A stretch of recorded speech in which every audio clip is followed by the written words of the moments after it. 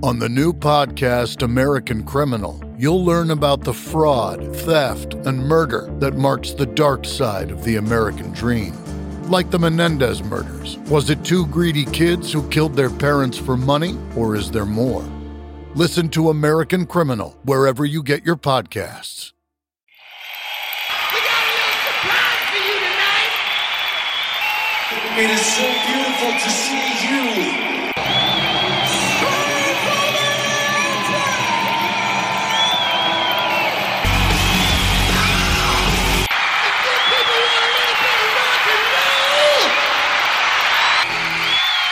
I want you to want me. Hey out there, live music fans. Welcome to the fourth chapter of First Concert Memories, the monthly sidecast of The Ugly American Werewolf in London, brought to you by me, Mac B. the Wolf, and I will be joined as usual by my partner in crime, Gary Action Jackson. But our special guest on this show is none other than Sonny Hollywood Pooni, the co-host of Growin Up Rock and Pot of Thunder podcasts, and is our Pantheon podcast brother, and is also on Album Review Crew once a month with Tom and Zeus from Shout It Out Loudcast. He's a guy who's really passionate about his music, a guy who's seen hundreds and hundreds of shows. And this month, he wanted to talk about the first time he ever saw Ace Frehley. Technically, it was Frehley's Comet, but he wanted to see Ace because he had been such a big Kiss fan, and the image of Ace as a spaceman is just powerful. Jackson and I loved Ace as the Space Ace in the Kiss videos from back in the day, and Kiss Meets the Phantom of the Park. On the albums, we're lead guitar guys, so we loved Ace, and we were fortunate enough to get to see him together when we lived together in college in the early 90s. And we wanted to talk to Sonny again after we'd had him on last year, talk about Whitesnake's self-titled 1987 album. That was a fun conversation. It's like, we got to get Sonny back. Let's get him on First Concert Memories, and he wanted to talk about seeing Ace. And we're going to release this on Halloween, so why not pick a guy who painted his face, right? And then without the face, well, as the boys on Shut Out Loudcast like to call, he kind of looks like a Muppet. He's an interesting character all the way around, and we thought it would blend in perfectly for the Halloween episode and for a live concert review that we have coming out very soon. Hint, hint, you might have even heard Sonny mention it on this show at some point. You'll have to listen for that. Quickly, a little bit of business. We are proud members of the Pantheon Podcast Network, a network of about 100 different shows. You can check them all out at pantheonpodcast.com or follow at Pantheon Pods. And all you record collectors, look, it's the holidays. You got to get yourself or that special someone something that they want, something they need, something that you can't just get everywhere. And rarevinyl.com is the place. Guys, they have over 250,000 items in stock. They're based in the UK. They've been doing this for 40 years, and they're great folks. They take great care to curate this stuff, to make sure they can find it when someone wants it, to get it up on their website, and then to ship it with care all over the world. So you're looking for that hard-to-find Kiss item or something from Ace Frehley's catalog, maybe a European version. Go to rarevinyl.com. Use code UGLY. You can save 10%. Now, that's a one-time code, so don't just buy one holiday present on there.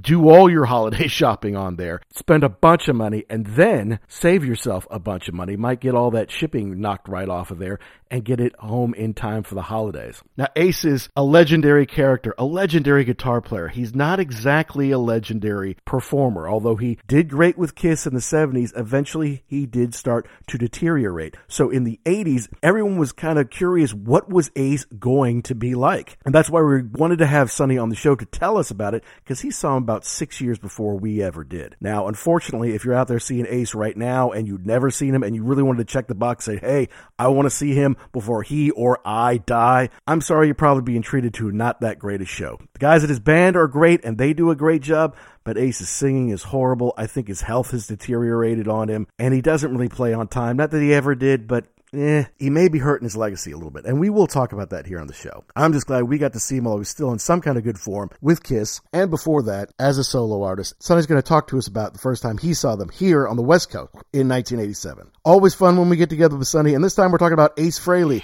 live on First Concert Memories.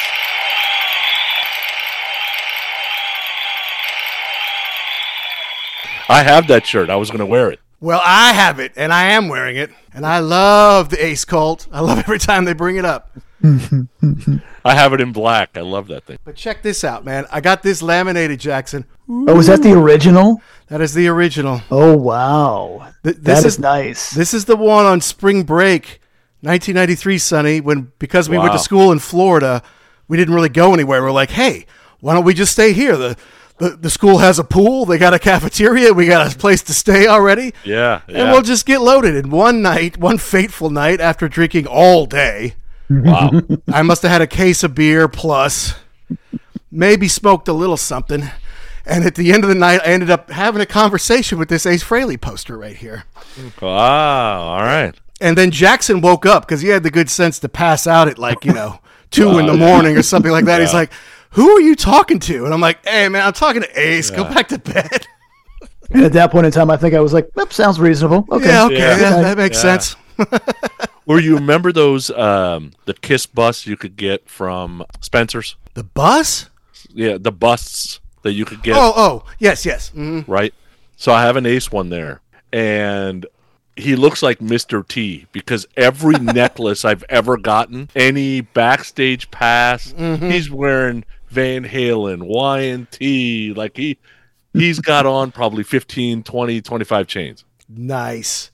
That's where I put them when I buy them or I find them somewhere. Well, and who have you been seeing recently there, Sonny? Let's see. Last show I saw was I just saw Kiss Night in Vegas. Kiss Night? Yeah, so there's a so every year they've done it for they skipped a couple of years. One was because of COVID or whatever, but I think this was the 8th one. Okay. So there are Vegas musicians that get together and do Kiss songs at Counts Vamped in Vegas. And it's a benefit. All the proceeds go to Vegas schools to buy instruments for kids. Oh, nice. Oh, cool. Yeah, so Bruce came. He did a few songs. Todd Howarth was there. He did a few songs. Cool. So these guys, the Vegas guys, they're all uber talented. Like they're in 15 different bands. They're in Right, they can play Rock of anything. Ages. Yeah. They're grinders, right? They work anywhere that they can. Right. And Danny Coker owns the club, so Coker's always hooking them up. So that's Nice, the last man. thing I saw. Yeah. Well, we've got these really well thought out, super well researched questions, but Yeah. I feel like we can jive a little bit with Sonny Pooni here, Jackson. Yeah. Whatever you want. Whatever you want. Because we saw him together when we were living together, right? Was that freshman year or sophomore year? That was sophomore year, wasn't it, Jackson? And I believe so. I think I've got the date here. The station in Orlando. Correct. This looks like it was 93? Yeah, March 13th, 1993 is what I found. Okay. But you're beating us by like 6 years here, man. And Oh, you yeah, saw him yeah. with one of your favorites, That's right. Y&T. That's right. And I want to hear a little bit more about that because I'm like a lot of guys out there that don't know much about Y&T. And when I heard you guys do them on Album Review Crew, I was living in Amsterdam, or I was living in Harlem, I guess, near Amsterdam at the time. I remember walking along the canal one day. I'm like, well, this is actually pretty damn good. How come more people don't listen to Y&T? Or how come I don't know more about them? But there's always going to be bands like that. So we appreciate you educating us. Yeah, so you want to know about Y&T? So they're a Bay Area band. They've been around since the mid-'70s. Mm-hmm. They just could not get a break. Like, they got on London Records at the beginning. London Records didn't know what to do with them. Then finally they get on A&M, and then A&M didn't know what to do with them. Then finally they get a break at Geffen right as Whitesnake and GNR are starting. So they can't get a break there either. So they ended up, I called them the Kicks of the West Coast, because on the West Coast, nobody knew who Kicks was, because Kicks had the same problems, just the other side of the coast. On the East Coast, Right. yeah. So the only thing anybody knows about Y&T is Summertime Girls, and I hate that goddamn song because that's not the only Y&T song. Right. It's not totally representative of what they do either. I mean, it's it's not bad, but it's not like if I want to listen to Y&T based on the album you guys listen to, I'm like, well, that's different. I mean, nothing wrong with it, but that's its own thing. And by the time that I saw Y&T for the first time, it was Halloween '86. Okay, so 8 months, 10 months before you saw him here with Ace a couple times. That's again. right. Yeah, okay. That's right. And I've seen Y&T now almost 50 times. So Holy shit. and they had a 15-year break in there where they didn't play. But anyway, I see him in Halloween '86, and I had gotten into music like summer of '84. So, see the Heavens on Fire video, kind of dive into Kiss. My first album purchase had Kiss records in it. And I'm slowly getting into Kiss, And then you hear about, and I'm into 80s Kiss because that's all I know, right? So then you hear, oh, there's 70s Kiss, and they used to paint their faces. And I'm like, oh, well, so you would see a bootleg here or there. So I'd seen just a little bit of Ace in the 70s on some bootlegs and stuff. Okay. And Halloween 86, Y&T comes on stage, and Dave Meniketti's playing the Sunburst. You got to remember, I'm 16 years old. Like, I don't know. I figure everybody who plays that kind of guitar all sounds the same. Right. Right? I don't know, right? And I'm not a guitar player. So Meniketti starts playing. I'm like, Ace don't play like that. So that immediately got me. It was a Kiss connection that kind of got me into Y&T. I'm like, oh, well, they play the same guitars. They must be just as good. They must be Kiss fans. And Dave is, you can't get farther away from a Kiss fan. He didn't give a shit about Kiss. So I was, they were Bay Area. When you're a kid, you kind of find this home band that all the members live basically 15 minutes away from you. Yeah. They're in the movies because they were in Real Genius, right, with Summertime Girls, and you're thinking that this is the biggest rock band on the planet that lives in your backyard. You can see them anytime. Pretty cool. And it fit in with everything else I was listening to in the mid-'80s. Yeah. So that's kind of how it got into Y&T. Loved Real Genius, yeah. And I'm like, yeah, who is that band? Yeah. Y&T. I'm like, I mean, there is always something to be said for, like you said, it's the local band. Like right. They're not LA, they're not New York, they're from where you are. Yeah, there is something pretty cool. But yeah, even on satellite radio, you're only going to get Summertime Girls. That's it. Yeah, and they've got such better songs. And when I meet somebody from the Bay that maybe I don't know, and hey, what kind of music you like? Oh, I like melodic hard rock. Oh, so you like Y&T? Who's Y&T? I'm like, dude, you're not from the Bay Area then. Exactly. You moved there to go be a .com asshole, and you don't know, right? But I had lucky there. I mean, I had Night Ranger, I had Y&T, I had Sammy Hagar, I had Journey. Like I had Eric Martin. Like, these guys were, anything they did, you would think would be number one everywhere. Yeah, San Francisco is a great rock town, but it doesn't get the spotlight that the LA does, right? So, not that they don't deserve it, but that's just kind of the way it goes. All right, well, let's go through some of the boring stuff, like the sixth grade, who, what, where, when, why, how kind of thing. The first 6 years, date, venue, city location, artist, band, tour, and then you could describe the venue, which I believe was Arco, isn't that where the Kings play? Yeah, so I got lucky enough. We're going to really talk about August 18th, 87, Arco Arena, Sacramento, California, the artist band. So on the ticket, it says Ace Frehley's Comet. It does not say Frehley's Comet. Yeah. And, of course, the Y&T's bigger because Y&T's a headliner. They're headlining. And they were doing a co-headlining tour. So depending on where they were in the country, Ace headlined or Y&T headlined. Like the Black and Blue tour with Black Sabbath and Blue Oyster Cult. Yeah. And then they had the shittiest band on the planet open for them, Faster Pussycat, a.k.a. Ass Pollution. So Ace is touring his debut album. And Arco's where the Kings play. You can seat 17,000, probably about 3/4 full. Y&T's driving a lot of that because it's, close to the Bay Area. It's local, yeah. That's on Tuesday. I saw him again on Friday. In Oakland, right?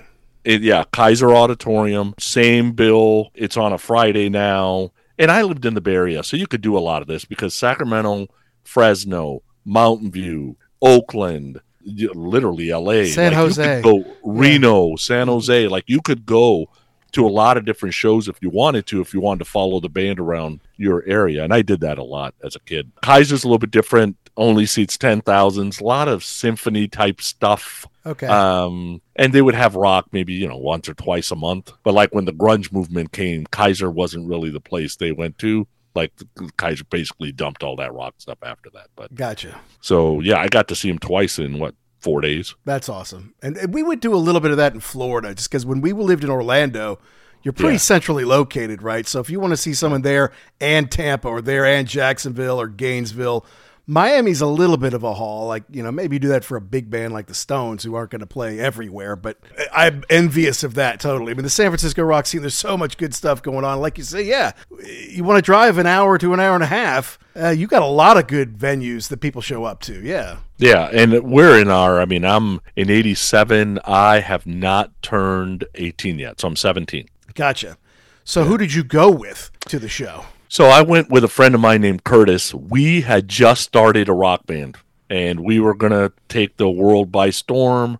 We were looking for a lead guitar player at the time, Nice. and we would go to all these shows, and I think part of it was we wanted to go to these shows to see if we could do it, right? To see what are the professionals look like. Is that even doable? Oh, I see. When you go to a pro basketball game, right? Like what those guys are doing doesn't seem doable, right? No. But when you go to if you watch a golf match, what they do seems doable. You just can't practice enough to get the final 20 strokes off. That's right. Yes. But it does feel doable. So we would go to these places and we're like, oh, well, that maybe we could do something like this. And nice. We were just kind of starting out. So Curtis and I went to a lot of these shows together. And what did you two play? Curtis was a lead singer, and he dabbled in guitar, but he really played drums. Okay. I grew up on brass instruments, but I had played piano a little bit. Okay. So I was trying to do keyboards. I had no talent. I didn't. This was a straight up pipe dream. That's all that was. Curtis has talent. I did not. How close did you get? I mean, with all your research and everything. Yeah, we got close enough to record a couple of demos. Oh, cool. Feel what the recording studio feels like. There was a friend of a friend of a friend from Geffen that we played for. I think we drove down to like Half Moon Bay or something, or maybe it was Santa Cruz. Played for this guy, and I remember him saying, "You back there, you have talent. All you other guys, I don't know. You guys might want to find a job." And he pointed to the lead guitar player that we had just got. And I'm like, oh, well, that probably makes sense. Well, I admire you, Sonny, for chasing your dreams, no matter how far-fetched they might be. And, well, yeah, man. I mean, look, you good-looking Hollywood types don't need to be talented, too. That's not fair when that happens. Yeah, that's how it goes. Yeah. God gives us all our little roles to play in this world, and yes, we're glad you're here with us. So yeah, but Jackson, ours was more like a bar when we saw Ace, and it wasn't Frehley's Comet. It was Ace Frehley in '93, and I guess Trouble Walking was still the most recent. Yeah, it would have been he had done. Yeah. Had we been there before? I was trying to remember that. I think that was Steve the first Vai time. there, but I can't remember. Was that first or was that?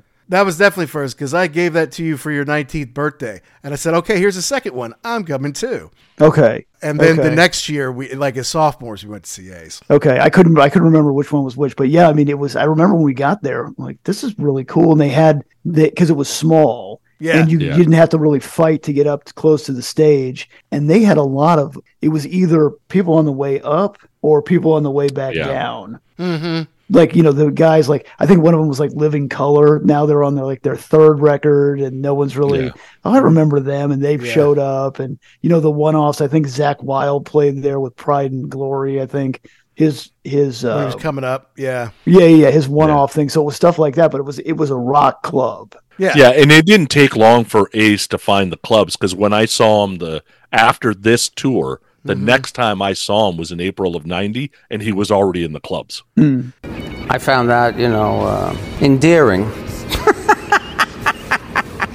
Now, you said in your email, Sonny, that was the more interesting story, the 1990 show. Yeah, because he fell off the stage. Nice. Okay. No way. So at that time, my closest friend, his name is Tony. He was the lead guitar player the guy pointed to and said, hey, you're the only one that's talented. Okay. He went with me to the show, and we saw them back-to-back nights because he played two clubs that were very close, one in San Francisco, one in Oakland. Okay. Lord Tracy opened. Lord Tracy absolutely blew them off stage. You don't have Todd anymore. Now you got Richie Scarlett, right? Right. And Ace is hammered. This is the first time Tony's ever seen Ace. Tony's a huge Ace guy, and dumbass falls off the stage. Oh, my God. Right? And I'm just like, really? So, like, Tony's like, I'm never seeing Ace again. I'm done with that guy. Like, and, Ace just, the demons get to you after a while. I guess, you've been through it all. I've never been a musician, so I don't know. I'm sure that what's in front of you and what's all around you is probably so easy to get that it's hard to turn down, I would think. Yeah. We've all had our battles with the solution there. And yes, my second time that I saw Ace was at Janie Lane's Sunset Strip in Orlando down on Church Street. And I had to go with a guy I lived with after Jackson, a guy named Mike. So he was a year younger than me. He didn't have an ID, so he couldn't even get in the club. It wasn't even like 18 and under, like you had to be 21 to get in. So I go in by myself, and I got nobody there with me. So I ended up getting pretty schnockered, I'm like getting hammered. And then halfway through the show, some guy's like talking to me like in my ear, and I didn't know if he was trying to tell me something or he's trying to kidnap me. I'm like, I'm getting a bad juju here. So I leave. I go out the back, and then I walk around the corner, and there's a guy sitting there with a van, and he's painting on like the window of like an empty storefront or something like that. I'm like, what are you doing here, man? He's like, I'm Ace's driver. I'm going to drive him to the hotel after the show. I'm like, no way. So I sit out there and smoke with the guy for like an hour. Ace doesn't come out because he's still doing his show. And eventually I flagged down a cab. I said, oh shit, I don't have any money. She pulls over. She's like, get the fuck out. I'm like, no, wait. Just take me to the ATM by my college, please. I will pay you money, I swear. And then she did. And I'm like, here, take your money. And then I walked the rest of the way home. So I didn't fall off the stage, but I was pretty, I was doing my best Ace impersonation on my second Ace show ever. Have you ever seen him besides that night, Jackson, other than in Kiss? No, not solo. No, that was the only one. And based on, I think I would have again. I just didn't have the opportunity didn't present itself because from what I remember, it was a pretty good show. He seemed like he was pretty lucid the whole time. Yeah. At that point, you got to say, he's young enough to be functioning, right? Yeah. Because I saw a '93 show in June at the Stone, so that might have been the same tour cycle you guys saw. He was hammered. That was the night I was like, all right, I am done with it. I love Ace to this day. Ace is my guy, but I'm like, that's it. I'm not spending any more money on this dude. I am done with that guy, and I didn't see him again until when Kiss came around. Yeah, I'm with you there. All right. So a couple things. How did you get there? Did you drive? Did Curtis drive? And what was your pregame ritual? You were still pretty young then. You probably weren't getting hammered. Well, first of all, how do we get there? I can't remember it for a fact, but I'm pretty sure I drove because Curtis, drummer, he had a rusting red Plymouth Valiant that had a hole in the fucking trunk. Oh, God. And so I doubt that he drove. My guess is I drove. Pre-game ritual, just like you said, we're young, so we're not getting hammered. Like if we were working, man, we were experts in changing in the car. I don't know how much you guys change in the car, but that was usually a pre-game ritual. We were big about listening to the band. I think people feel weird about this, but listening to the band on the way there, a lot of people don't like doing that. We would listen to the band there and listen to the band on the way back. Absolutely. That's what you do, man. Yeah, you got to gear up and get ready. Then you're at the show, and then you're psyched when you get out. You want to hear it all again. Yeah, absolutely. No, people who think it's weird to listen to them on the way in, they're weird, man. What are you doing? I mean, you listen to classical music to relax you before the big gig? Come on, man. Yeah. And then the other pregame thing, I'm a gambler. Curdy could be at times. Tony can be at times. So we would do this whole, because we were all Kiss nerds. What do you think he'll open with? Do you think he's going to do any Kiss songs? What do you think the encore will be? Put money on it. We were doing that on the Kiss cruise. What do you think Todd Kearns is going to sing first? Nice. Yeah, well, I cheated on the Kiss cruise. I text Todd, said, "Hey, what are you guys opening with?" He said, "Exciter." I bet Exciter. Awesome, Sonny. And what do you know you won? Yeah, we used to do that. It wasn't money, but we would do that. We would give odds. What do you think? What do you think they're going to play? Which one? Especially with somebody like Ace, where it was like, would he play Kiss songs? And which ones do you think? Right. Are you thinking Rocket Ride? Oh yeah, Rocket Ride. Yeah. Oh yeah, that's 2-1. But what about I don't know, something off Dynasty, you're thinking, I don't know about that. I give that like 20-1, but no, you're still a gambler to this day, aren't you, Sonny? Oh yeah, absolutely. I just spent 4 nights in Vegas. So. Oh yeah. Hey, this is Tom and Zeus from Shout It Out Loudcast, and you are listening to the Ugly American Werewolf in London Rock Podcast. Hey, Pantheon listeners, Christian Swain here. You caught me just finishing up some editing on Getting Real with John and Beth. I want to share my first experience with Factor Meals for you. I think you'll find this interesting because I bet the same thing happens to you. I had just received my first shipment from Factor Meals the other day, and I was excited to try one of the prepared restaurant quality meals for myself. Anyway, I was working away and noticed it was very late, and it was my night to make dinner. I jumped up and headed to the kitchen, went to grab the ingredients for the dish I was going to make, and realized I was missing a prime ingredient. Well, I could make a run to the store, or I could make one of my new Factor meals. Actually, the choice was easy. I grabbed a cavatappi, an Italian-style pork ragu with garlic broccoli, heated the oven per instructions, and minutes later was enjoying a very delicious, nutritious, and dietitian-approved meal. It really was everything Factor Meals said it would be. No prep, no mess meals. Factor Meals are 100% ready to heat and eat. Take it from me and head to factormeals.com/Pantheon50 and use the code Pantheon50 to get 50% off. That's factormeals.com/Pantheon50 and use the code Pantheon50 to get 50% off. Hey, Pantheon listeners, Christian Swain again with something every podcast listener and music junkie needs to hear. As I'm sure you can guess, I listen to a lot of podcasts. I also listen to a lot of music, so having high-quality headphones and earbuds are absolutely critical to my day. Oh, and I have numerous pairs. In fact, I have a junk drawer of used devices that have bitten the dust, so I've tried them all. Recently, I was sent a pair of earbuds by Raycon, and the first thing I noticed was the cost. Looks like their products are about half the price of other premium brands. Okay, that's cool. And the reviews seem pretty stellar. Okay, checks that box. So I got my Raycon everyday earbuds. A nice packaging to open, and what I immediately noticed were the pack of ear tips for sizing. I'll tell you, I have small ear canals. I know, a flaw. So to see choices for the best fit, especially while exercising, oh yeah. And yes, they were immediately comfortable. Sound quality was great too. Plus, I have 3 EQ options that I love because I like more bass in my music and less in the podcasts. 8 hours of playtime for the battery is great as well. Surround sound, noise canceling, and awareness mode all included. I think I'm in business. And I just realized I've had them in all day. Like I said, super comfortable. Go to buyraycon.com/Pantheon today to get 20% off your Raycon order plus free shipping. That's right. You'll get 20% off and free shipping at buyraycon.com/Pantheon.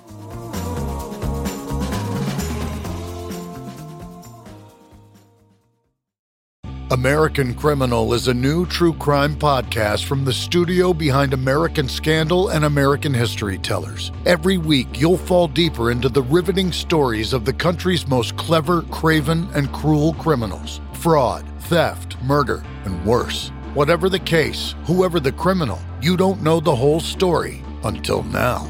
The debut season tackles one of the most sensational cases of the 20th century, the Menendez murders. In 1989, young Lyle and Eric Menendez brutally shot their own parents. Prosecutors and the press said it was a multi-million-dollar inheritance that led 2 greedy rich kids to murder.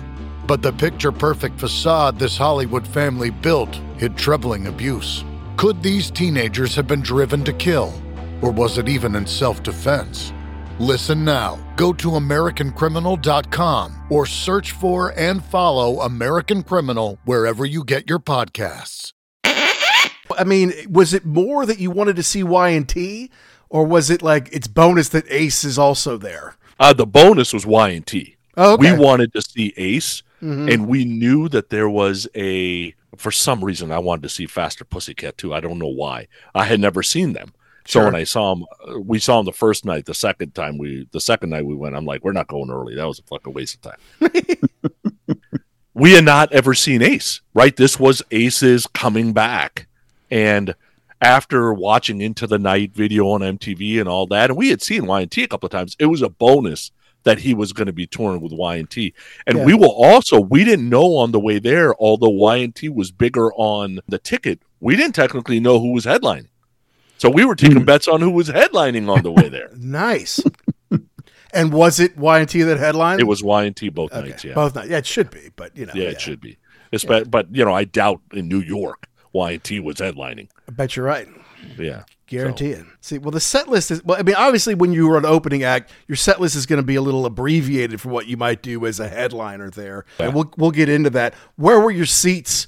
Were they good, bad? Yeah, so on the Tuesday that we went at the Arco, we were on the floor about 20, 30 rows back. The ticket price, $17.50 with $2 in fees, by the way. On the Kaiser Auditorium night, there's seats up in kind of like the bowl up there. Mm-hmm. And Oakland Coliseum was the same way. But it's general admission on the floor. Anytime we could get general admission on the floor, that's what we went with. Really? Right? We when we were young, we wanted to be on the floor because I wanted to pick, right? Mm-hmm. I wanted stuff that they threw out. I didn't want to be sitting in the seat somewhere. Now there's no way I'd go to general. Of course, I'm with you. Sit up there. I want to sit up at the tippy top and take shots at, dude, what note did he just hit?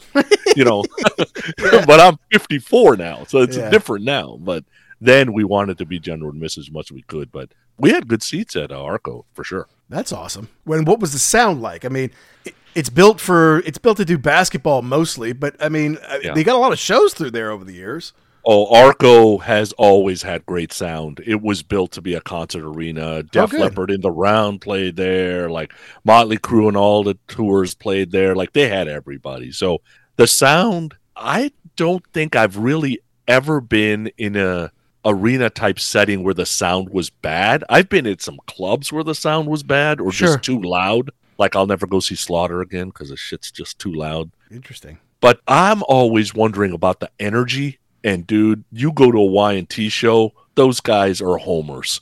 The energy is unbelievable at a Y&T show. And I remember the energy being good at both shows. And there was a lot of people there for Ace, even though he was opening, because I think people wanted to see what Ace was all about on the way back. Well, right. I mean, for those who don't follow Kiss and Ace as closely as some of us do, I mean, this was Ace's first solo. I mean, after he left Kiss, he just was out of the picture for about 5 years there, right? Eddie Trunk loves to mention the fact that he signed Ace Frehley, right, to Megaforce Record, my first signing in the business.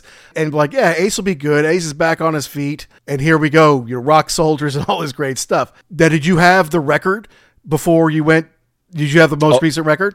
Oh, absolutely. 100%. Because I remember spinning it going, that's not Ace singing. I heard Into the Night. That's Ace singing. Who's that other dude? Right? Because nobody knew anything about Todd. Nope. But that voice is amazing. I just saw him 9 days ago, and he sounded amazing. Really? He still got it? Yeah. He still got it. Well, and the great shape, too. Wow, Ace hasn't had it in a while. So. Ace doesn't, that's cool. So, that's cool though, because when we get into Kiss, because we're just about 4 years younger than you are, So we kind of get into them a little bit in high school, but I'm already starting to reminisce about the makeup years because I remembered it when I was a kid. But, the Demon's kind of scary and, I don't know all their music or whatever. And then by the time I start to get into music in 1982, that era is gone. Them being on MTV, taking up their makeup was a big deal. I remember watching that live at my buddy Carl's house. But then it was kind of different. It wasn't quite the same thing. So then in the late 80s and early 90s, when we started to get into Kiss, and Jackson and I get Kiss Alive 2 when we lived together in college, and we start to dive in, oh, you know what? This is pretty damn good, actually. And watching stuff like Kiss Exposed, and then eventually the Extreme Close-Up came up. We're like, then we were way into Kiss. So then when Ace is coming, yes, we got to go. But you had this chance to see him, the first time in years, first time without his makeup. Yeah. I mean, as far as we do, right? So that must have been pretty special. You must have been pretty psyched about that. Oh, absolutely. Exposed had just came out. It came out May of that same year in 87. Okay, right? So, wow. So I had just seen hints of Ace, right? And then the only other things I'd seen is the Into the Night video. Mm-hmm. And then if you remember, he did a Laney ad where he was wearing this shirt and there was Aces stapled to his shirt. Have you ever seen that ad? Never. And he's got the AF40 Washburn. It's a Laney ad. He's got the Washburn with him, and he was wearing this like black kind of jacket, but then he was wearing a shirt where he'd stapled aces, and I'm looking at the picture. I'm like, did he staple aces to his shirt? Right. So the guy was just weird and eclectic and always a little off. And for whatever reason, I identified with that guy because I didn't, identify with Gene. The demon thing, it's cool and all. Yeah, I got you, whatever. And then with Paul's doing things I can't do. Right. So Paul's on a different planet, and the cat never interested me. So I was an ace guy the whole way. Yeah, no, we always were too, right, Jackson? We're lead guitar guys, right? We're like, Eddie Van Halen, Jimmy Page, Joe fucking Perry. Those are the posters we had on our wall. So it's like when it comes to Kiss, who's your favorite? It's Ace, no doubt. God bless you. And if you go back to the exposed video, there were a couple of shots of him, and I think there was one where he showed not flaming but smoking guitar, and then they were also talking to they didn't speak very highly of him. Both Paul and Gene were like, well, he had problems. And I'm like, well, he actually sounds pretty cool. Like he played the guitar, and you threw him out because he was a crazy person. Yeah, there's something about that is intriguing. And that endeared him to me more because now he's the underdog on top of everything. Right. Yeah. Right. And these two bullies keep talking shit about him. Right. And so that only endeared me more and more and more. Yeah. And Ace liked to party. And I got to tell you, in college, Jackson and I could get after it, man. And that's what we were into, And like Gene's like, I never drink. I'm like, well, that's kind of boring, dude. I mean, I respect you. Well, he doesn't much. I mean, they're not party guys. And Gene is Mr. Business all the time, And yeah, I'm like you, Peter. I'm like, I'm a dog person. I don't really get the kill cat thing anyway, So now let's bring up something real quick. The famous quote. I'll let you finish this. What did he say when they asked him if he was drunk when he, if he was loaded when he crashed the DeLorean? I was beyond loaded was his quote, I do believe. I can't believe the DeLorean was running. Yeah. I think it was sitting still and somebody hit him. It's possible. But I remember we would always get Guitar Player magazine. Anytime there was an Ace interview or even an Ace pull-out poster, and they may give you the tab for an old Kiss song, I'm like, dude, we got to buy this, and then we would read the article and then we would commit it to memory. It was like those videos that we would watch 1,000 times over. We'd read the articles a bunch of times and then put the poster up on the wall. And it's like, I remember that stuff as clear as day, whereas I can't tell you what I had for lunch yesterday, right? But also too, at that time, that early 90s, Pantera was big, also in Guitar Magazine, and Dimebag was a huge, loved Ace, right? So that was all it reinforced, and you're like, well, if this guy loves, he's got the sticker on the guitar, he's got the tattoos, something's going on here. People, they're drawn to this character. Yeah, I remember another quote from one of those. It was I don't know who it was. I'm going to say the wrong person, but it was someone on the level of an Alex Skolnick or somebody like that. It was Daryl and somebody else like an Alex, probably not him, but like that. And they're kind of almost interviewing Ace in the magazine. He's like, Ace, do you know theory? Talk about the different things that the new players would know, the Jason Beckers would know. He's like, man, I don't know shit from Shinola. That's my boy Ace right there. All right. So we don't have, even though these questions are just genius on every level, I don't think we have set list. What was the set list? But I do. You've got it. So why don't we talk about it a little bit? Yeah. Yeah. So I'm gonna give you the set list for Oakland, although I have the set list for Sacramento also. It's similar, but just a little different. Okay. But I have the Oakland show as a bootleg on audio. And you sent it to us. Yeah. Yeah. So I listened to the whole thing and I'm like, oh, there was some, I remember that. Oh, I remember that. Right. So, of course, walk out to Fractured Mirror. You got to remember it's only a 60-minute set because he's technically support. Yeah, he's technically support. They go in to rip it out. That makes sense. And it goes straight into Stranger in a Strange Land. And I remember, because we're in Oakland and we're in general admission, we're on the floor, a fight breaks out. Really? And after Stranger in a Strange Land, he's screaming at people, stop this fighting. Stop it right now. Right? Whoa. And he was pissed. So before he fell off the stage, he was pissed. Well, that was 3 years later. Right? Oh, I'm sorry. You're right. I'm sorry. Yeah. So they go from him, getting all that situated to something moved.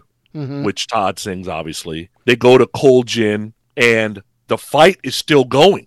So now he's trying to get all of the security to get this fight going, and he wants to get to his thing, about a cocktail. I can't hear you. I can't hear you. Like he was doing some of the things that Paul used to do, but not totally Paul. Right. And then, riding that toggle switch before actually starting into Cold Gin, which I thought was the coolest thing ever. Right? Yeah. This next one I rode on the subways in New York City when I was just a kid. And it's about a cocktail, something to drink, something cold. You know what I'm talking about? I can't hear you. I can't hear you! Cold Gin!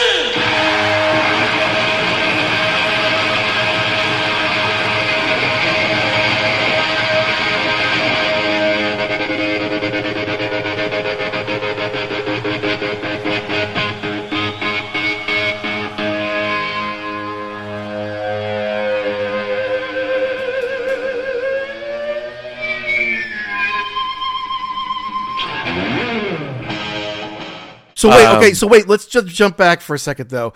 Describe to me where you and Curtis are relative to the stage. Where is Ace versus Todd on the stage, and then where is the fight going on? Yeah, so the fight is happening in front of John Regan. Okay.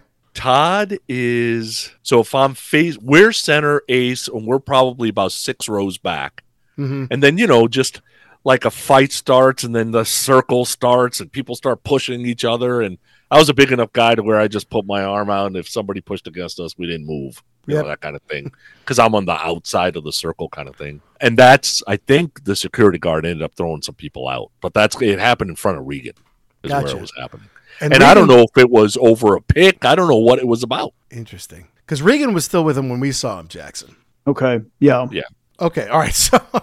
So he's trying to do his crowd work, trying to be cute about order a drink. But the fight's still kind of going on. Now, does he sing Cold Gin or does Todd do it? He sang Cold Gin. Okay. He sang Cold Gin. And then they go to New York Groove, which, of course, you get the light-up guitar, right? Nice. So it's like, that's all nice. And, he did the back. Oh, wait a minute, where are we? And then they did the back to the Oakland Groove because he would do that. Back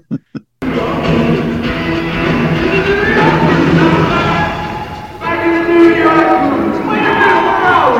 We're back in the Oakland Groove. We're back in the Oakland Groove.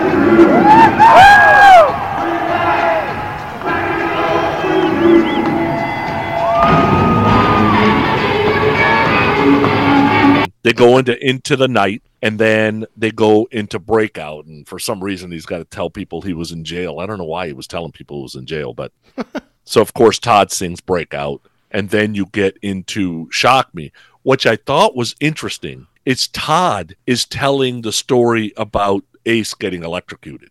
I'm like, I don't know why, and I don't know if it was because Ace is off stage getting his guitar that he's got to do the smoking guitar solo with. So maybe that's the way to waste the time, I guess. I gotcha. Yeah. Yeah, now that I'm thinking about it, right? Yeah, and was he wireless or was he plugged in, or do you remember? I don't remember, but I don't think I've ever seen him plugged in, actually. Okay. So my guess is he's got an 80 or something, right? Mm-hmm, yeah. So they do Shock Me, and of course they do the smoking guitar solo after that. So awesome. But was Anton the drummer live? No. So at this point, you're getting Billy Ward. Because Anton did not tour. Right, because he's on David Letterman. He's got a very nice gig, Yeah. So you got Billy. And did he do the rip it out drum parts perfect at the beginning? No. I'm kind of a nerd about that. Like, if you're going to do the song and you're the drummer, like you got one job. Can you do the 4 things you're supposed to do right? Like, come on, dude. Can't be that hard.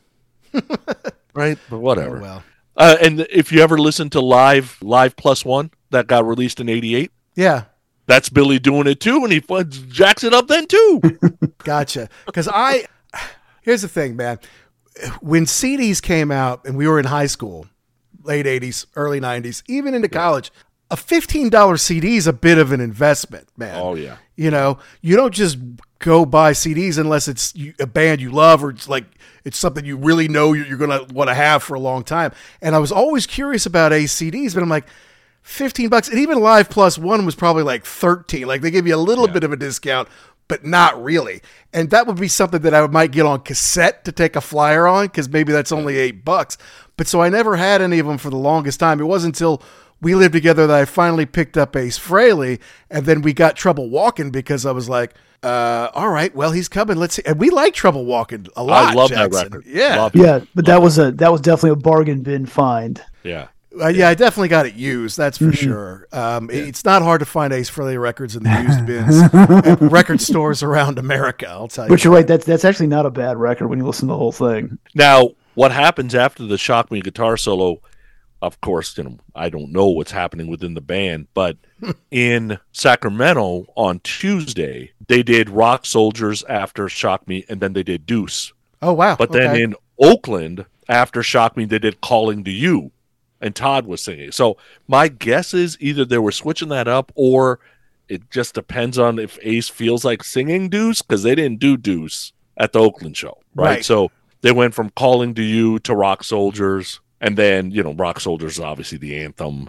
And then the encore was Rocket Ride. So, I mean, if you think about it, Rip It Out, Stranger in Strangeland, Something Move, Cold Gin, New York Groove, Into the Night, Breakout, Shock Me, Calling to You, or Deuce, depending on which one you saw, Rock Soldiers or Rocket Ride, that's a pretty good set list. I agree. I was digging it, man. I'm like, that's pretty cool. Now, but when you say at the beginning, Fractured, they come out to Fractured Mirror. That's right. They're walking out. It's playing. They're tracking that in, and they're just playing it through the PA. He doesn't do any of that live.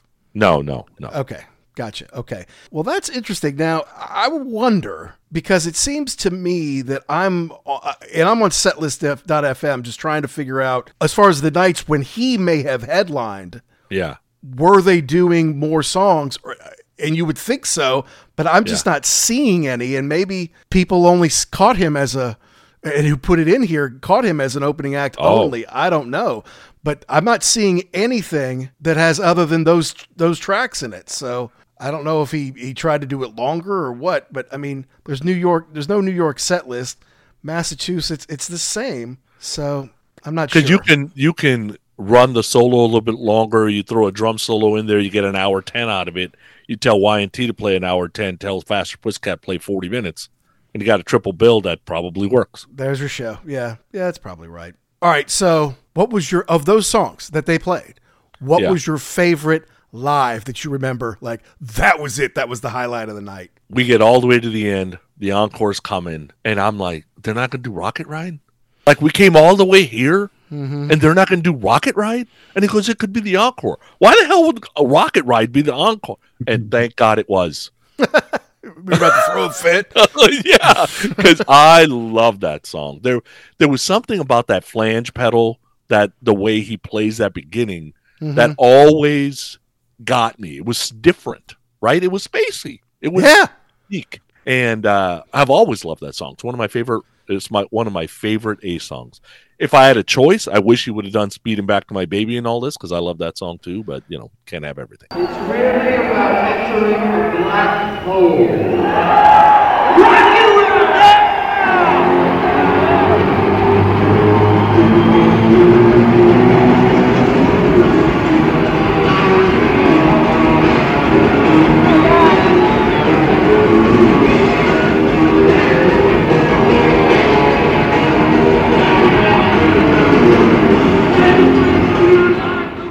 Interesting. All right. So what was your favorite moment, though? And it could be that song, but was it when the smoke came out of the smoking guitar? Yeah. The smoking guitar.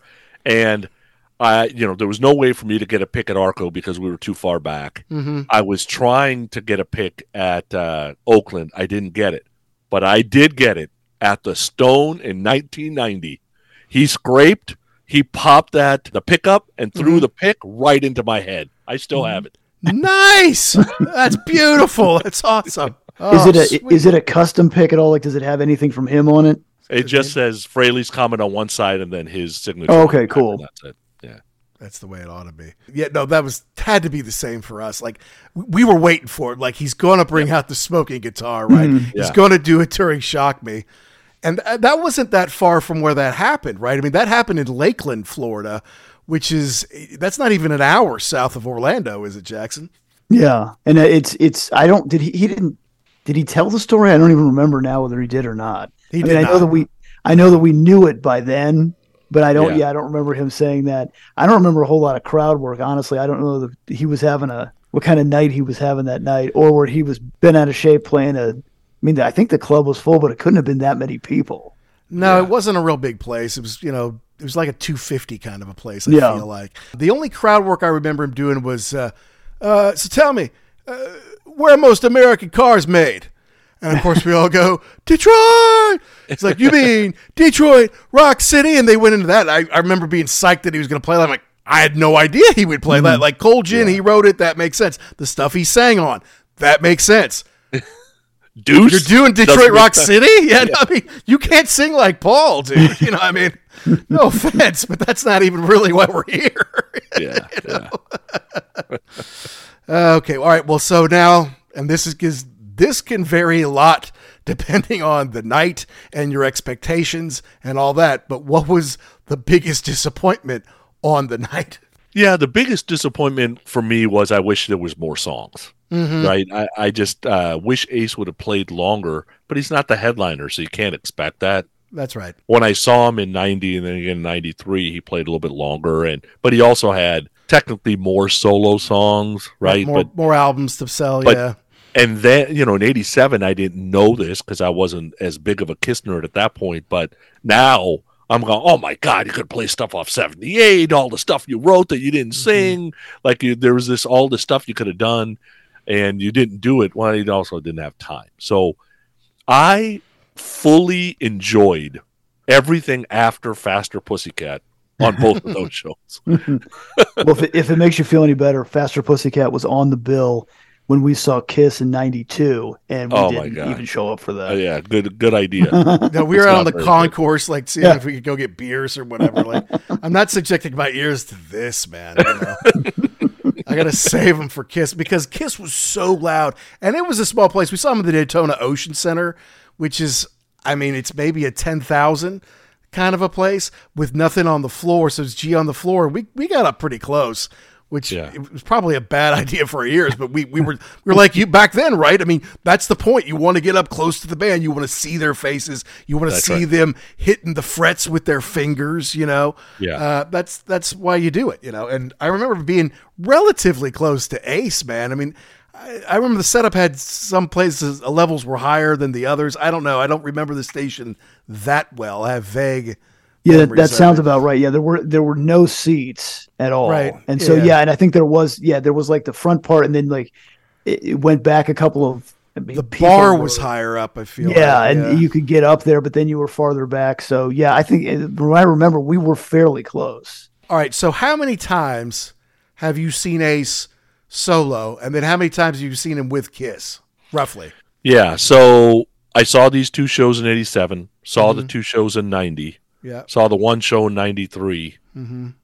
Swore him off forever, and then saw him at Creatures Fest because he happened to be there. Right. That was brutal. By the pool? Kiss, wasn't he by the pool, or he was outside? Yeah. I saw him outside and inside. He did both shows, and with Kiss, I saw him when they came back on the reunion tour twice. Mm-hmm. I saw him at Dodger Stadium on the first Psycho Circus show. Got it. And then I saw him twice on the farewell tour. All right, so that's a good 10 times you've seen him live, one way or the other. And, yeah. Well, how about you, Jackson? You never saw him again solo, right? No, that was it. And then just the one time at the Garden for that first reunion tour. Gotcha, yeah. And I guess I saw him, I honestly don't know if it was 3 or 4 times when he was back with Kiss, but I went ahead and broke down. It was about 6 years ago or 5 years ago. He played downtown here in Louisville. And I went and I'm like, okay, he's sober now, so this is going to be better, right? And it was, except I feel like the set list was like classic hits the first 5 or 6.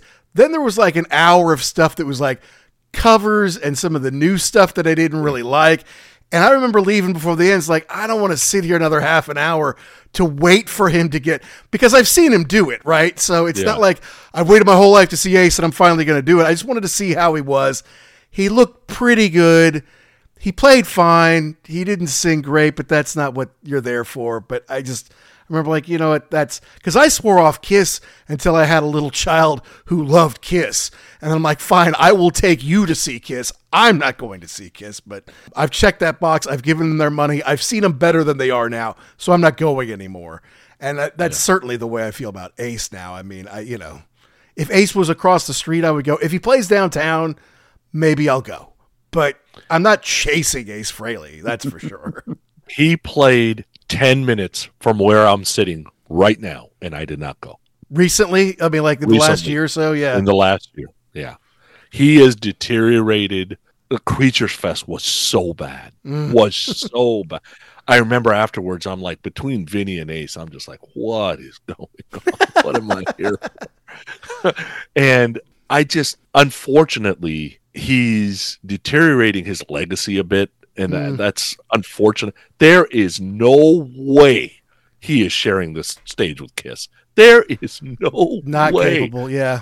Paul or Gene are seeing anything that's out there. There is no way that's happened. When you said it's bad, is it the playing? Is it the singing? Is it both? Does he just seem like he doesn't care anymore? He's always been a little, like, I almost want to say like a half beat behind. Yeah. Like he always seems to be. Now he's like a full beat behind. Like it's just, at times it's like, dude, what song are you playing? Because I think the other guys are on a different song.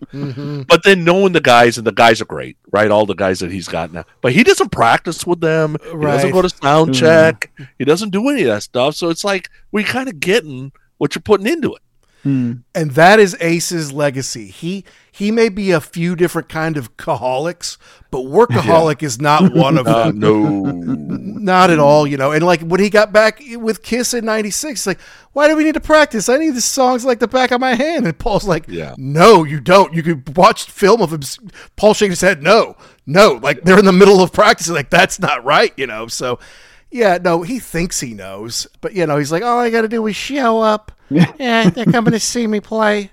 But that's what you and Tom and Zeus have been saying for a while now. He is starting to really damage his own legacy going out this way. And you're right. He was always kind of a half beat behind, but that was very Ace, and it seemed intentional. Even though I'm sure it wasn't, it seemed that way because he always pulled it off. Now it's like, Derek Sherinian put out a video. It's like, I went to the Berklee School of Music, and I know different time signatures, but I don't know what the hell this is, you know? It was like, oh my God, dude, he's calling you out on the internet, and it's obvious, you know? And I did something I literally never do. So Creatures Fest, I was like, all right, I've never met Ace. I've met Gene. I've met Eric Singer, met Tommy Thayer, met Bruce Kulick. I never got a chance to meet Eric Carr, and I've never met Paul, right? So, and I've never met Peter. Never had a reason to. So I had a chance to meet Ace. And I'm like, all right. So I bought the thingy to meet him and was going to. And then the day of, I gave my ticket to Joe Polo. I'm like, I don't, after seeing him live last night, I don't think I can go talk to this guy. And I don't want to meet that hero. I'm good. Right? Gotcha. Got pictures all over this place. I got Ace statues all over this place. I got makeup, non-makeup signed stuff. I got everything Ace has ever done is in this room. Good enough for me. I don't need to meet the guy. You didn't buy his $3,500 sock on his website? No, that's not me. It's got a certificate of authenticity, Sonny. Yeah, I'm sure it does. That's not really me. And, you know, I feel bad for the guy. Why do you feel bad? Why do you feel bad for him? Just because of what's happening, right? Because it's all being chronicled on YouTube. That's the problem. Guys, the end. Yeah, that's a problem, right? The end of his legacy. I'm sure Coverdale would probably deal with this, but he's not out there doing it. That's right. So he doesn't have to worry about it. And because there weren't a lot of cameras when he was actually pretty decent. When you saw him in 87, still together, it's not like, don't look at this today stuff. Look at the stuff from back then. There's not anything from back then, you know? So, and there's tons of stuff from now. Whenever it's like, And you know how hateful our culture is anyway. Yeah. They don't want to put up something great. They want to put up something horrible that people can say, "Oh, he sucks," So that's kind of sad. But I mean, as far as, because you've seen him over the years now, over the decades, how did that first show rank versus all the other shows? I mean, was that the best you ever saw him, and it only got worse? Was Oakland a little better, except that he fell off the stage? Was 90? I mean 90 when he fell off the stage. 93, any of it? 87 shows were the best because they had Todd, and none of the other shows I saw had Todd. And if you had a chance to listen to the bootleg that I sent you, I did. Todd's voice in the background vocals is so loud, right, that it's just pleasing to the ear. Scarlett didn't really ever have that, and nobody that he's had since then really had that. So to me, yes, Frehley's comment is Ace, but it's really Ace and Todd. There isn't really a Frehley's comment to me that isn't Ace and Todd. Gotcha. Well, you mentioned that you sent us the bootleg recordings. What I really liked about it was you could hear the people in the audience, because usually, like, if you hear a live record, there's a little bit of, like, cheering, and then they kind of cut it down, and they go into, you can hear the people, like, making comments and what's going on. It definitely makes you feel like you were actually there versus a produced live album. Yeah, and I'm not much for bootlegs and all that. I don't have a ton of it, but a friend of mine sent me, like, Jesus, I think it was 2 or 3 gigs of all these Kiss and Kiss Family Tree type bootleg things. And I'm not listening to all of it because nobody could sit down and listen to that many gigs. But but the shows I was at, right, it's totally different. Like, I want to hear those because I'm like, oh, yeah, that did happen. Absolutely. No, I would always buy a bootleg or, a couple official live albums were actually attended, have been released. Yeah. But I would always buy that.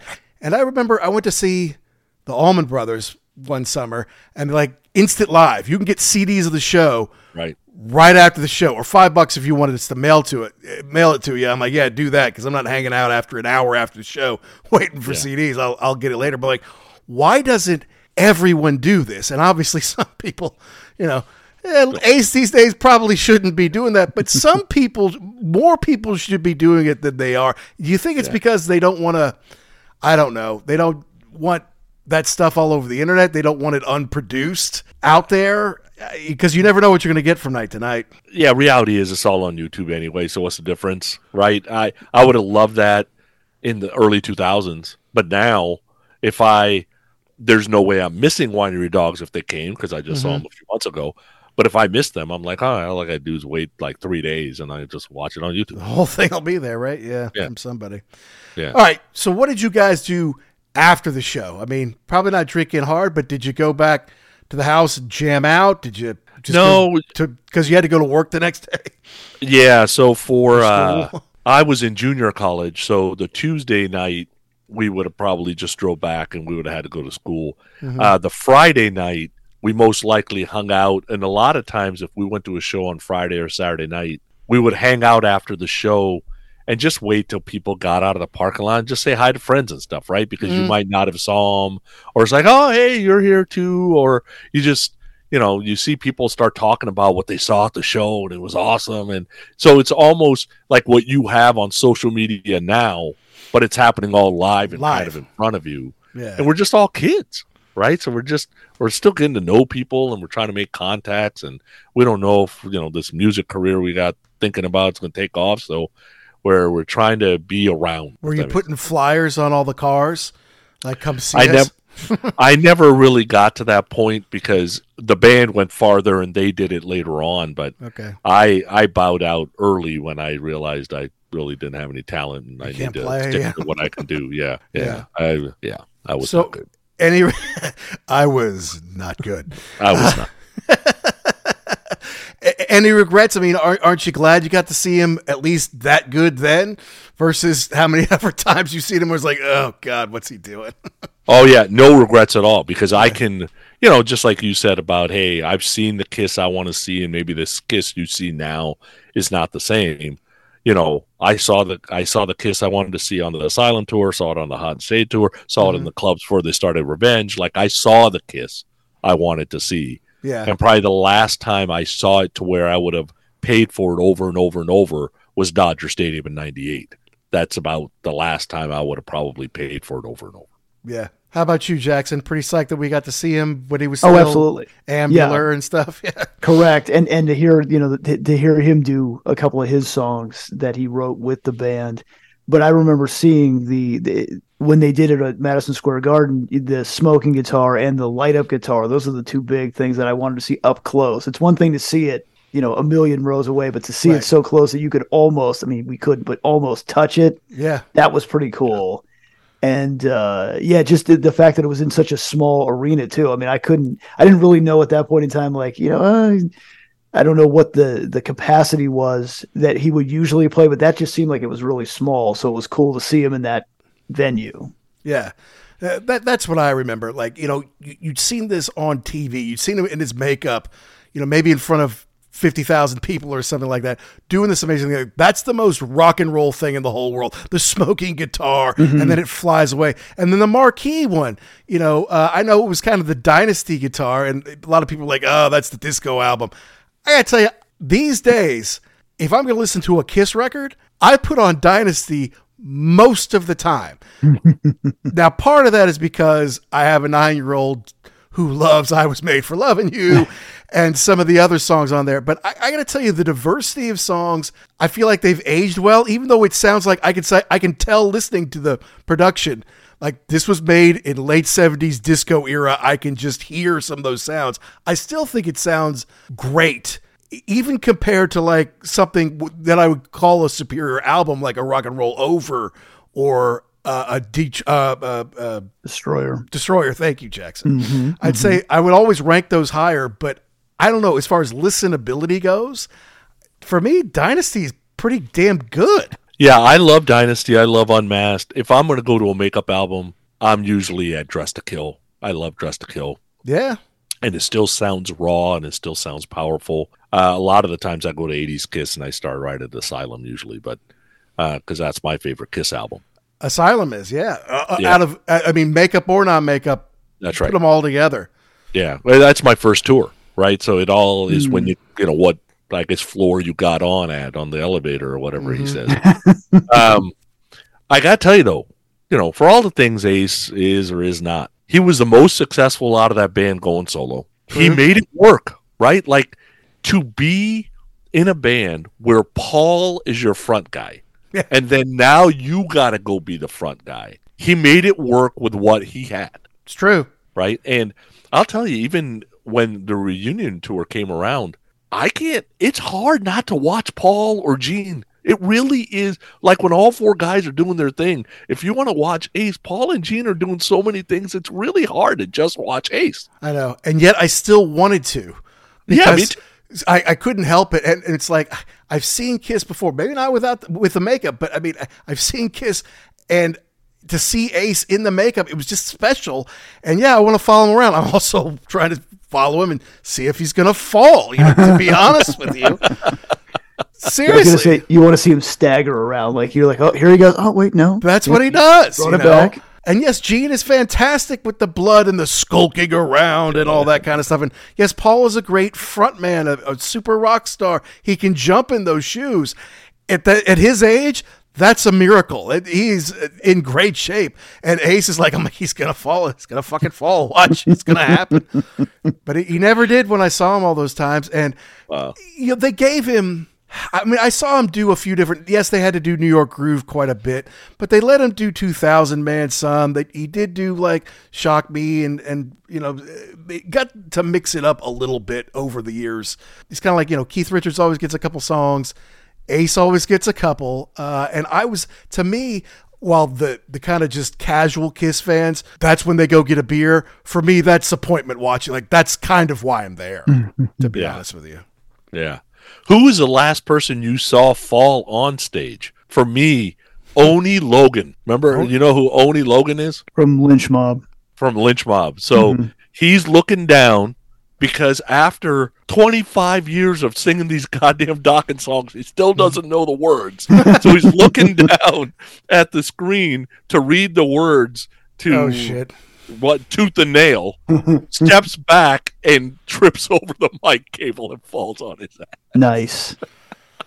I'm trying to think if I've ever seen anybody fall off the stage or not. Huh? I don't think so. It must have happened. I mean, over 200 shows, somebody must have sometime. It's just, I'm not recalling it, and I think that would stand out to me. Yeah. No. We were watching Kingdom Come at a pre-show party for a Monsters of Rock. Keith St. John is singing. He decides to run to the guitar player. He had these boots on, slips, almost slid right off the stage. My wife gets up like it was our son, going to jump past him. Is he okay? Help him! Stop laughing. Yeah, you're cracking up. And it just seems like, although I'm sure at an arena show, there's going to be people who are out of it, drunk. Some guys are fighting, falling around. It just seems like I bump into those people at small theater shows more often than not. It's like, God, it's like you think I bump into a bunch of them at an arena show, and they're like, because there'll be more of them, but it's no, there's only one or two, and for whatever reason, they're within 5 feet of me, And the ones who are screaming for, please shock me from the first time he sets foot on stage for the next hour. Shock me, one of those people. They're always like, and they want to be my friends. I don't know why. Do I have that look about me like, hey, I like fucking drunken morons? I don't get it. No comment. Well, you used to live with me for a reason there, Jackson. Oh, wait a minute. You're right. Son of a...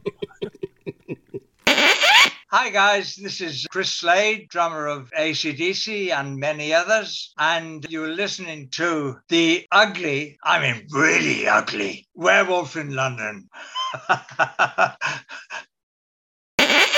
So who are you going to see here the rest of the fall there, Sonny Pooni? I was going to invite you down to see Dirty Honey, and then I'm like, well, Dirty Honey's playing up by him. Why would he come down and see him with me? Yeah, my next show, because work is getting stupid busy. Mm-hmm. My next show is Toby Mac. I'm seeing him at the Yum Center. Oh, wow. Really? Yeah. He's playing, I think, November 3rd or 4th. Oh, wow. So I'm going to see that show. And then I've got a Monsters of Rock cruise coming up in early March. Oh, wow. Yeah. That's always big. You do that every year, don't you? I've done it. I think this will be my 7th or 8th one, maybe. Who's on it this year? There's a plethora of bands all the time, but let me give you an idea. Joe Satriani, The Darkness, Extreme, Winger, Ace, KK's Priest, Accept, Queens Right, Quiet Riot, Y&T, Glenn Hughes, April Wine, TNT, Crazy Lick, Slaughter, British Lion, Firehouse, Vixen, Heat, Armored Saint, Pat Travers, Ass Pollution, Soto, Dangerous Toys, Lizzie Borden, Enough's Enough, Spread Eagle, Black and Blue, oh God, Joel Hoekstra, Richie Kotzen, Bang Tango, Tough, Jesus Christ, Heaven's Edge, Paradise Kitty, Kalido, and Crash Diet and Treat. Hosted by Eddie Trunk. Always. There's a shock. Oh, and Ted Poley just got added. So, well, that's cool. I love listening to your review on it because there's some you are going to miss no matter what, I would never go see them. Like, I've got a few minutes. Fine. I'll go gamble or I'll go see, I'll do some social media shit. Like, I'm not going to go see Dangerous Toys or, whoever it is. Yeah. I'm sitting there playing cards and Timey walks out he must have just done a show. From Faster Pussycat. Yeah. For those listening at home. He's got the towel wrapped around his neck, and he is sweat from top to bottom. And all I could think about is, you work so hard to sound so shitty. Why? Why do you work so hard? You don't have to work that hard to sound how you sounded. Because he understands he's got to give up a show of some sort. He's like, I know I don't sound good, so I got to do something to entertain these people, right? So I'm going to hop around, whatever I'm going to have to do my crowd work. See, this is how on Album Review Crew, a band starts taking a beating because we'll bring a band up and then we can't let the band go. Yep. I love listening to you guys rip people apart so much more than I like you say, oh, I love this song. It's so good. It's more like, oh, these guys suck out loud. I can't believe I wasted like 10 minutes of my eardrums on this goddamn band, you know? But some of these, I mean, that's the thing, you know, I wouldn't walk across the street to see Winger, dude, you know, like, and they're a pretty big band. I know they're one of the bigger ones, but like, if I'm on a boat, I've never seen April Wine. All Canadian people tell me you got to see April Wine. Yeah, so I would, if I was there, I would check them out. You know what I mean? Yeah. There's no reason not to. Yeah. So what I do in those bands is they'll be playing, let's say at the Royal Theater. I'll walk in and I'll be standing just inside the doors. I did this for Tom Kiefer, and I listened to a song and I'm like, yep, that's still Tom Kiefer. Turn around and left. So you can leave anytime you want. That's right. Casino's open. Yeah, that's cool, man. So, all right. Never going to see Kiss again. Never going to see Ace again. By choice. You would never go see Kiss again? They're playing here in 2 days, and I'm not going. Are they They're there in 2 days? Cincinnati, 2 or 3 days. They're right here, and I'm not going. I've seen them enough. Like if Nicole wanted to go, I'd go. My wife. Mm-hmm. If one of the kids wanted to go, I'd go. They're not here. Yeah. Nicole saw them once. She said that was enough. So I mean, yeah, there'll be friends there I could go say hi to. Blah blah blah. But I don't have a reason to go. I'm with you, man. I'm with you. I hear you. I am taking the Wolf Cub one more time. Oh, there you go. Well, I mean, look, I took her when she was 4. Yeah. She loved it, but she was 4. I took her when it was 5, you know, in London, like, hey, I'm taking you to see Kiss in London. Yeah. You know, she had to leave before the end. Now she's 9. She'll remember it. Yeah. This will be her Kiss show. And I'm happy to take her, but that's like, I mean, that's Thanksgiving weekend. That's like right before the last, you know, the shows in MSG that the boys are going to go see. So yeah. But you wouldn't go see them and like, what if they took the makeup off and did an acoustic show? Would you ever be interested? Like in Vegas, would you ever do something like that? I do it just to be in Vegas, and I check it out. Right. I've seen them acoustic. They played at a casino in San Bernardino, California, like probably 2015. They were doing some acoustic shows, and I've seen that, and that's fun because I don't need the big bombastic show. And acoustic, you guys know, like you could drop the key to whatever you need to drop it to, and it sounds great. Yeah, right? Exactly. You can change the melodies a little bit if you need to, and those always feel a little more fun to me anyway. Well, yeah, I mean, that's kind of what I was thinking. I'm like, all right, look, they've done this, Paul, you know, you're piping something in there. You know, they've got all this bombast. We've seen the explosions. It's great. Yeah. But what if they changed it? What if it was just different? And like you say, you can tune it down. They can slow it down if they want to. Yeah. I might see that. I honestly, years ago, I said I would never see Kiss again. Children make you do things that you never thought you would do, right? I mean, we all know that. Yeah, it's all part of it. If there's a Kiss 2.0, I'm there because I want to see what Kiss 2.0 is. Really? Oh yeah, I'm 100% there. 100%. Any thoughts on that? My thing is, you know, I doubt that either Eric or Tommy would be involved, right? And if it's going to be somehow licensed by whatever Gene and Paul are doing, then you would think we're going to have pretty talented folks. But I would want to see what it is because I want to see how this legacy lives on. Can it? Yeah. Yeah. With what you're talking about, there would be nobody from the original band. That's right. This. Right. Okay. Yeah. So then it would just be a very expensive cover band then. Yeah. Yeah. Probably. And are they good enough to do what they need to do? Mm-hmm. Interesting. I think I have to draw the line there. Yeah, I mean, I think there's some bands that maybe if I'd not seen them and all the originals were gone, I don't know. I don't know. Especially with Kiss, man. It would be a Vegas thing, right? Or a Vegas kind of thing. Well, what if it, like, I enjoy the Bruce Kulick band. Every time Bruce is up there, he's doing stuff and it sounds absolutely amazing. So if you're going to do something like that, that's worth go see. Yeah, no, look, Bruce Kulick, yes. Todd Dammit Kearns, go see those guys for sure. I mean, you could put together a killer Kiss 2.0. You could get some really talented people to do that. And it would make sense for Vegas. I can't imagine I'm just going to spend my money on that, to be honest. I mean, I was ready to stop spending my money on real Kiss in 2002 or 2003, whatever that was, right? Yeah. Am I going to spend that on completely fake players? Like it's just a cabaret, basically. I would rather support a band or, several bands, right, that are up and coming, that I could buy their records and they're going to be doing new stuff in the future. That's just where I come out. I mean, I'd be curious to see it, but as far as am I going to chase it? No way. Nah, I don't think so. What about you, Jackson? I feel the same way. It's just, to me, you're right. It's just a cabaret. It's just a facsimile of the real thing. I mean, that's all they would be doing. They would probably be playing the songs note for note, exactly how you remember them. So, I mean, probably not. Now, the acoustic thing, maybe, especially if they threw in some songs from, the back catalog. Mm-hmm. Yeah. I don't know. All right. Well, any final thoughts on Ace Frehley or his legacy as a rock and roll guitar player?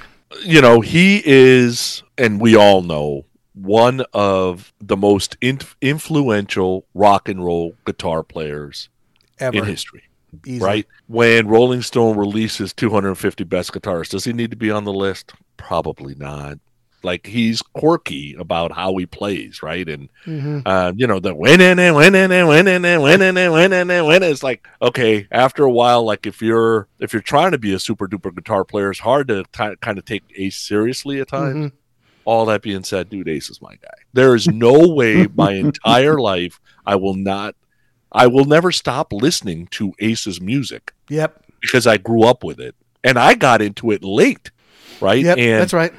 Trouble Walking, except for the 78 album, is my favorite Ace album, right? So I love that album, even though Todd's not on it. There's some great songs on that album that are on my gambling playlist. I love it. I agree, man. It's underrated. I mean, I think people just saw Ace the way he looked and the way that the other albums had gone. It's like, okay, he's not really, he doesn't have it. But I'm like, no, this is actually pretty good, so I'm with you there. When are we ever going to see a show together, man? We got to figure one out. I mean, you get a lot of stuff through Cincinnati. You get more there than I get down here. Yeah, we'll figure it out. I just got to get past this holiday, and it should be good. All right, bud. Well, thanks, man. Thanks for doing the show with us, and thanks for. I'm glad you're on Pantheon with us now. We have more excuses to kind of connect a little bit on the network. Who knew you could make new friends in your movie? This age? Right?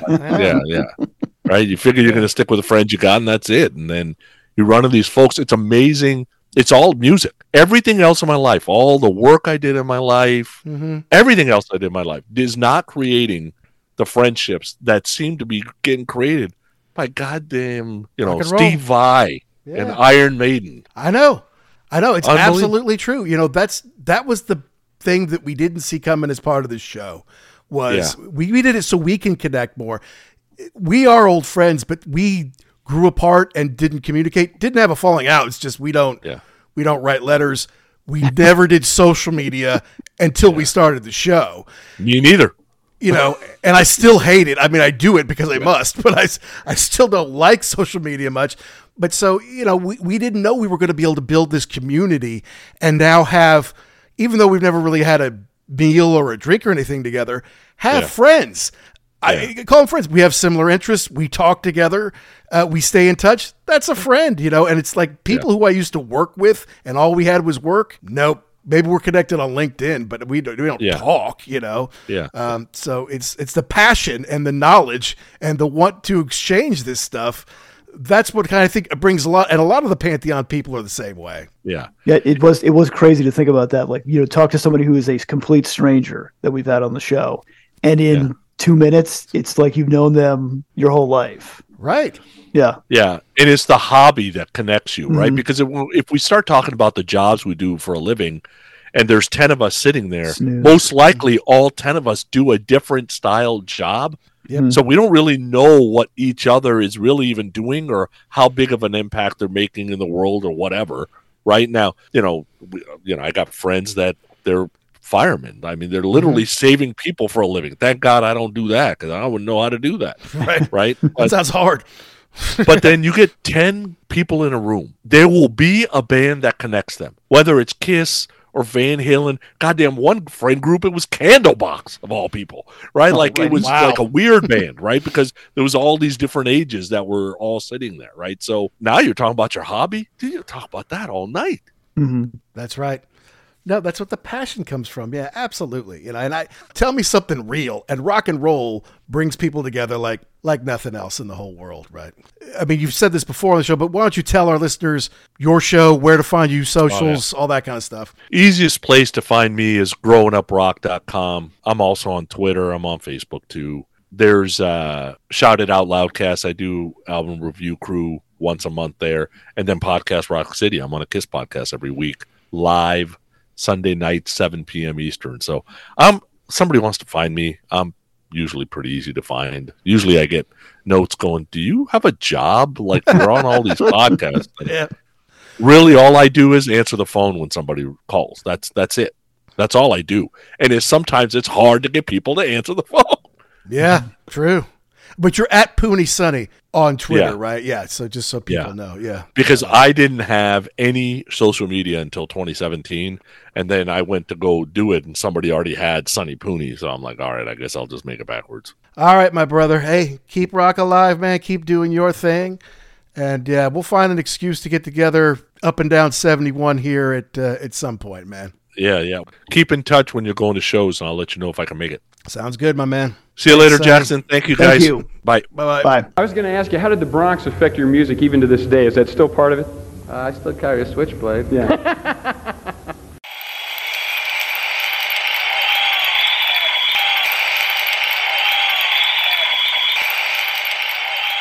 Well, we thank our friend Sonny Pooni for coming on the show and talking about the first time he saw the legendary Ace Frehley, best known of KISS, but as a solo artist, and what that meant to him as a kid growing up in the Bay Area, getting into KISS. His first records were KISS. He became a huge KISS fan. Heck, he's got a live KISS podcast on Sunday nights, right? Pot of Thunder. So getting him to tell his story about seeing Ace the first time was meaningful for us. And yeah, it was one of the first concerts that Jackson and I ever saw together while we were in college. We had the opportunity to see KISS without Ace. And so when Ace was coming, it was like, we had to jump on that. We had to go see him. Of course, we were still pining for the big KISS reunion at that point, which eventually did happen. And we talk a little bit about that on First Concert Memories 1, as that was Zeus's first time to ever see KISS live. But I hope you're enjoying this First Concert Memories sidecast, as we call it. It's about once a month, coming out about the first of the month, talking to somebody about when they saw a live band that really changed their lives. It was a big deal for them. We love Sonny. Definitely check out Growin' Up Rock with he and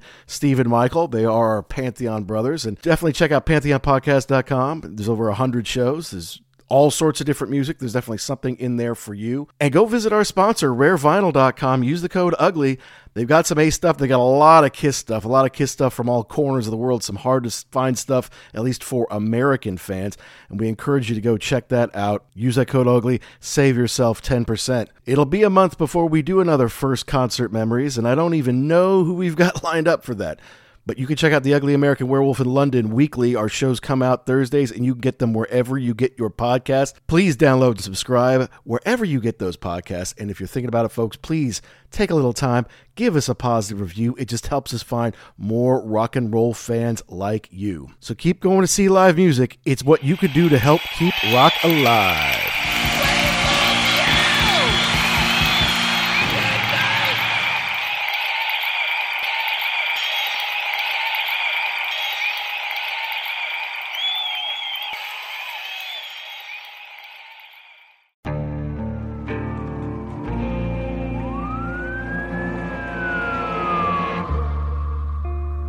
What would you do to achieve the American dream? The big house, the happy family, the money. 911, what's your emergency? Would you put in the hours? Would you take a big swing? What's the problem? What's the problem? Would you lie? Would you cheat? Would they shop? Would they shop? Would you kill? Yes. My mom is dead. My mom is right there. From Airship, the studio behind American Scandal, comes a new true crime history podcast. I'm Jeremy Schwartz, and I'll be taking you inside the minds of some of our most notorious felons and outlaws, exploring the dark side of the American dream. In my new show, American Criminal, you'll meet the picture-perfect brothers who killed their parents, the thief who stole babies, the crypto king who siphoned off billions, and plenty more. From assassins and gangsters to killers and con artists. Whatever the case, whoever the criminal, you don't know the full story. Until now. Don't miss the debut season of American Criminal, The Menendez Brothers, beginning February 29th. Listen wherever you get your podcasts, or to get early ad-free access to the entire season first, plus hundreds of other ad-free history podcast episodes, subscribe at IntoHistory.com.